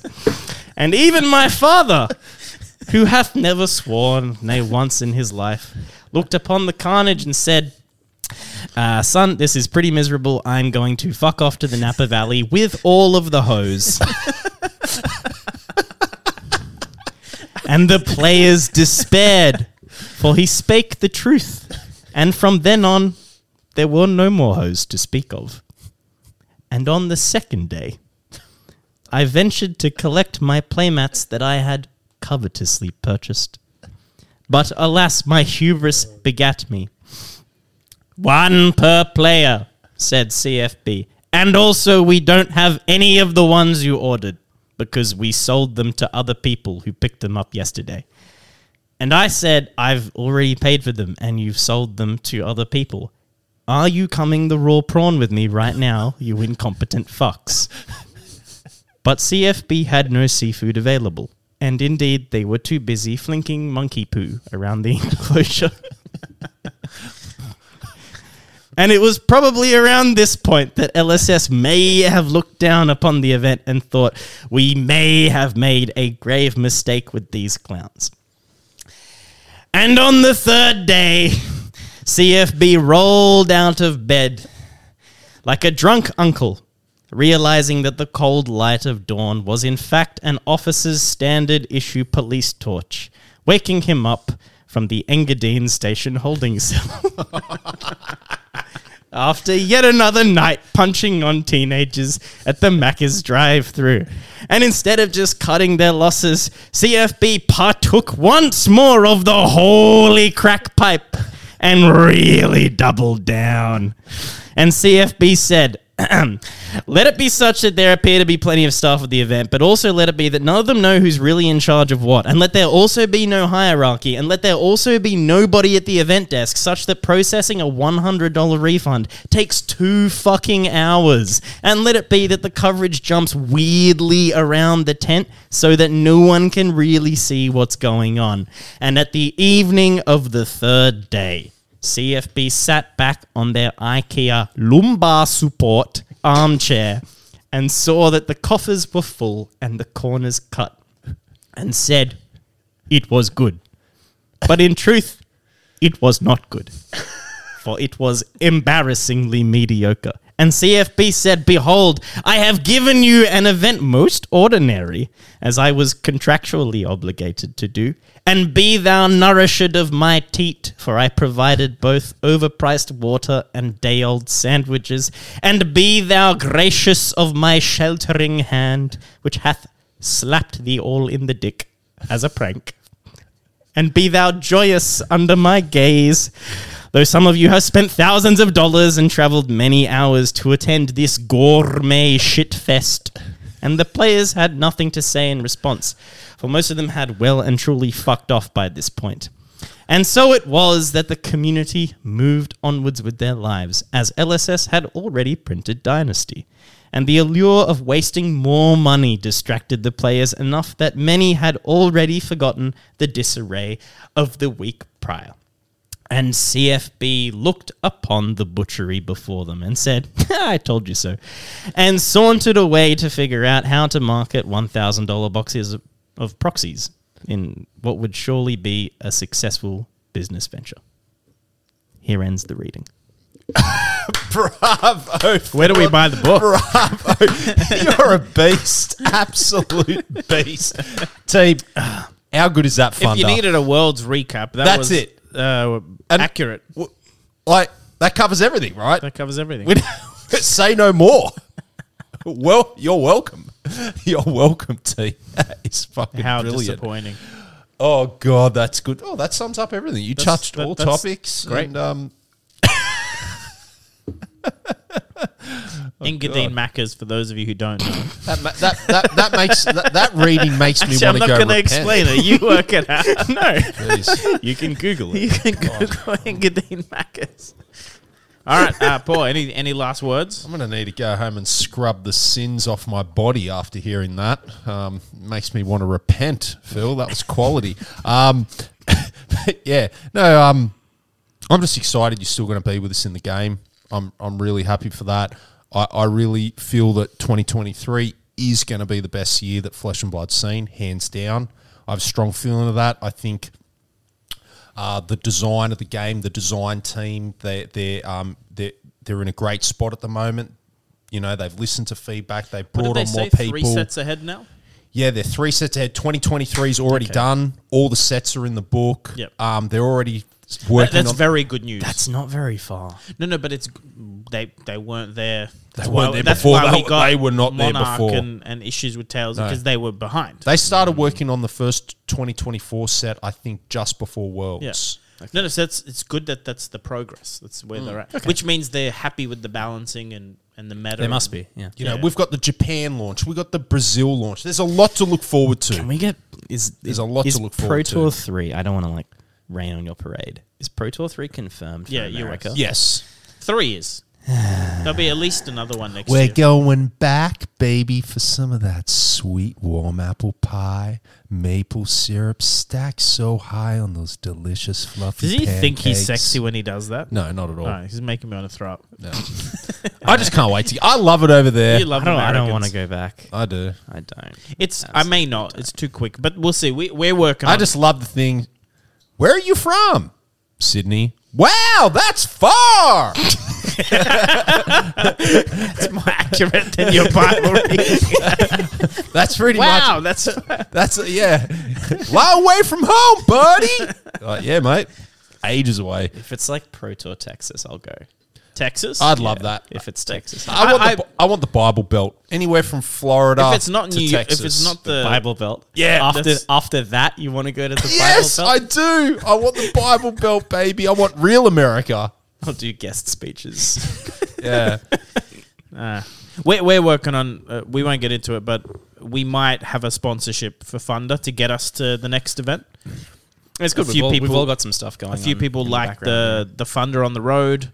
The fact is, we're 27 episodes. This is people haven't seen the pre-recorded. We're at 27 or 8, 0 video calls, which I didn't think was possible. Well, we were doing it. So We're doing it. If we keep going to some of these events and trickle some episodes, then we haven't even had time to do a just me and Paul one, which is a filler again. Yeah. We may never have a video. PT3, we could easily do a dozen episodes without even blinking. This without time even around, blinking if an eye. someone's flying us there, is we don't necessarily fly straight to the event. That's the difference. So we could go, let's say wherever Team Covenant's based, and do a Wolfpack, Zach. Do you know what I mean? Like you can. It's Oklahoma, baby. But you I'd get love what I to go mean? to Like if Oklahoma. someone's happy to foot the bill, once we're in the country, Thunder is one suitcase. We can hop around for a week. Yeah, easily. Yeah. That'd be good to see. It's doing well. It's still fun. It's the most fun we have, and the channel itself is It's good. yeah. Where can people find you, Phil, as always, Yeah, Twitter's probably the easiest place, at Philpsy Bay. to hit you up for coaching, anything like Everything that? like that. Yeah. Inactive YouTube channel. Yeah, so Yeah. now that I'm finally, I'm not back yet. I mean, I'm flying out tomorrow. I get back on Monday. Mm-hmm. And then I can actually start uploading the backlog that I have, thankfully, which is good. So hopefully I should get out some episodes before Christmas. Nice. That's at YouTube. My handle is also at Philpsy Bay on YouTube. That's PHILPSYBAE. Twitter definitely the easiest place to get in touch with me, either directly at me or find, either of your stuff, and I'm somewhere there. Yeah, I've been asked to put people in touch with you. It's easy. And you'll be playing in the Pro Quests? In January? I don't know. Okay. I would like to. So I think it might line up awkwardly for me that I'll be out of Sydney when the Sydney ones are on, and I'll be back in Sydney when the Sydney ones are not on. But are you going to do any of the non-Sydney ones? I may, but I don't know. Because I'm thinking of just doing that. Yeah. Not that I don't like Sydney, but I think it'd be fun to go Tassie, South Australia. I think if I Gold do Coast. go to any, it'll be Adelaide and Tasmania. Yep. Those would be the two that are sort of more on my radar, but I might come it to the really Tassie depends. one with you. You can show me Tasmania would be around. really nice. Yeah. You should definitely come. I've never been to Tassie. Yeah, Looks if you've gorgeous. never gone to Tasmania, It's a good excuse. Yeah. If you're planning on going, then I'll definitely go. Awesome. Sounds good. What about yourself, Paul? You going to go to any people's? Well, Nick Butcher approached me. He wants to start. A big friend of the channel, Nick Butcher. We love the legend, Nick Butcher. Team Dragon Shield. Hello. Oh, that guy. Yeah. He approached me and basically wants to dip his toe into commentary coverage. Sounds good. Got no idea why he asked me because I've got next to no experience. But anyway, Because he's smart, because he's technical and boring, and you're not technical and funny.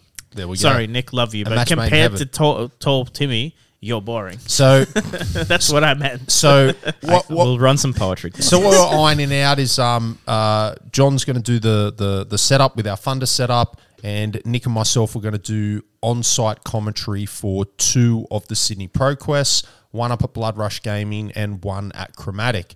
So that's a huge announcement. They're going to be on Fluke and Box channel exclusive, so make sure you're tuning in. It's going to be freaking 8 or 10 hours of just mayhem. I'm going to make sure it's really fun. Awesome. It's going to be a lot of fun. Yeah, but also switch, you guys will, especially top 8, if you got Hayden's not in the top 8, will sit. That's Yeah. what they do at Worlds, is Bring you people alternate, in. and that's how your breaks come and how you stay fresh. And we're going to be on site, so it's going to be great because we're going to have, like John said, people to interact with around us, and it's going to be a good time. So look out for that. We're going to be streaming 2 of Sydney's Pro Quests, hopefully get some great games and have some fun, and you get to see Nick Butcher under the spotlight doing commentary. Look, Nick Butcher is very knowledgeable. Oh, yeah. I'd like to see him comment. Yeah. You need to have a little bit commentate. of colour and a little bit of Yeah. content. I think he's hilarious. I think he's funny. But, too. having someone who's asking, you'll be asking him questions. Do you know what I mean? You'll be like, Constantly. what is that? What's that interaction? That kind of thing is good. That's it, guys. We always forget to ask people to subscribe at the start. We should try and do that. We're at 6:12, I think. No, we're Trying to right. get I think we're at 6:15 or higher now. We've got a few more this afternoon. We're creeping I up. haven't even checked. That's awesome. Subscribe. Also, if you listen to us and don't view, we're not just on Spotify. The links are on YouTube, but you can find us on RSS. We're on 80 platforms, just not Apple ones, because I think that's a separate website that I don't use. But the link's on the YouTube description. You can scroll down. But yeah, that's it. We'll see you guys in a week. Actually, the first episode you see before this is Fino Black, so that's a fun one. Enjoy that. We got Hemel, Patel, and Sloop Doop lined up. They're the 3 that haven't been posted yet from Worlds.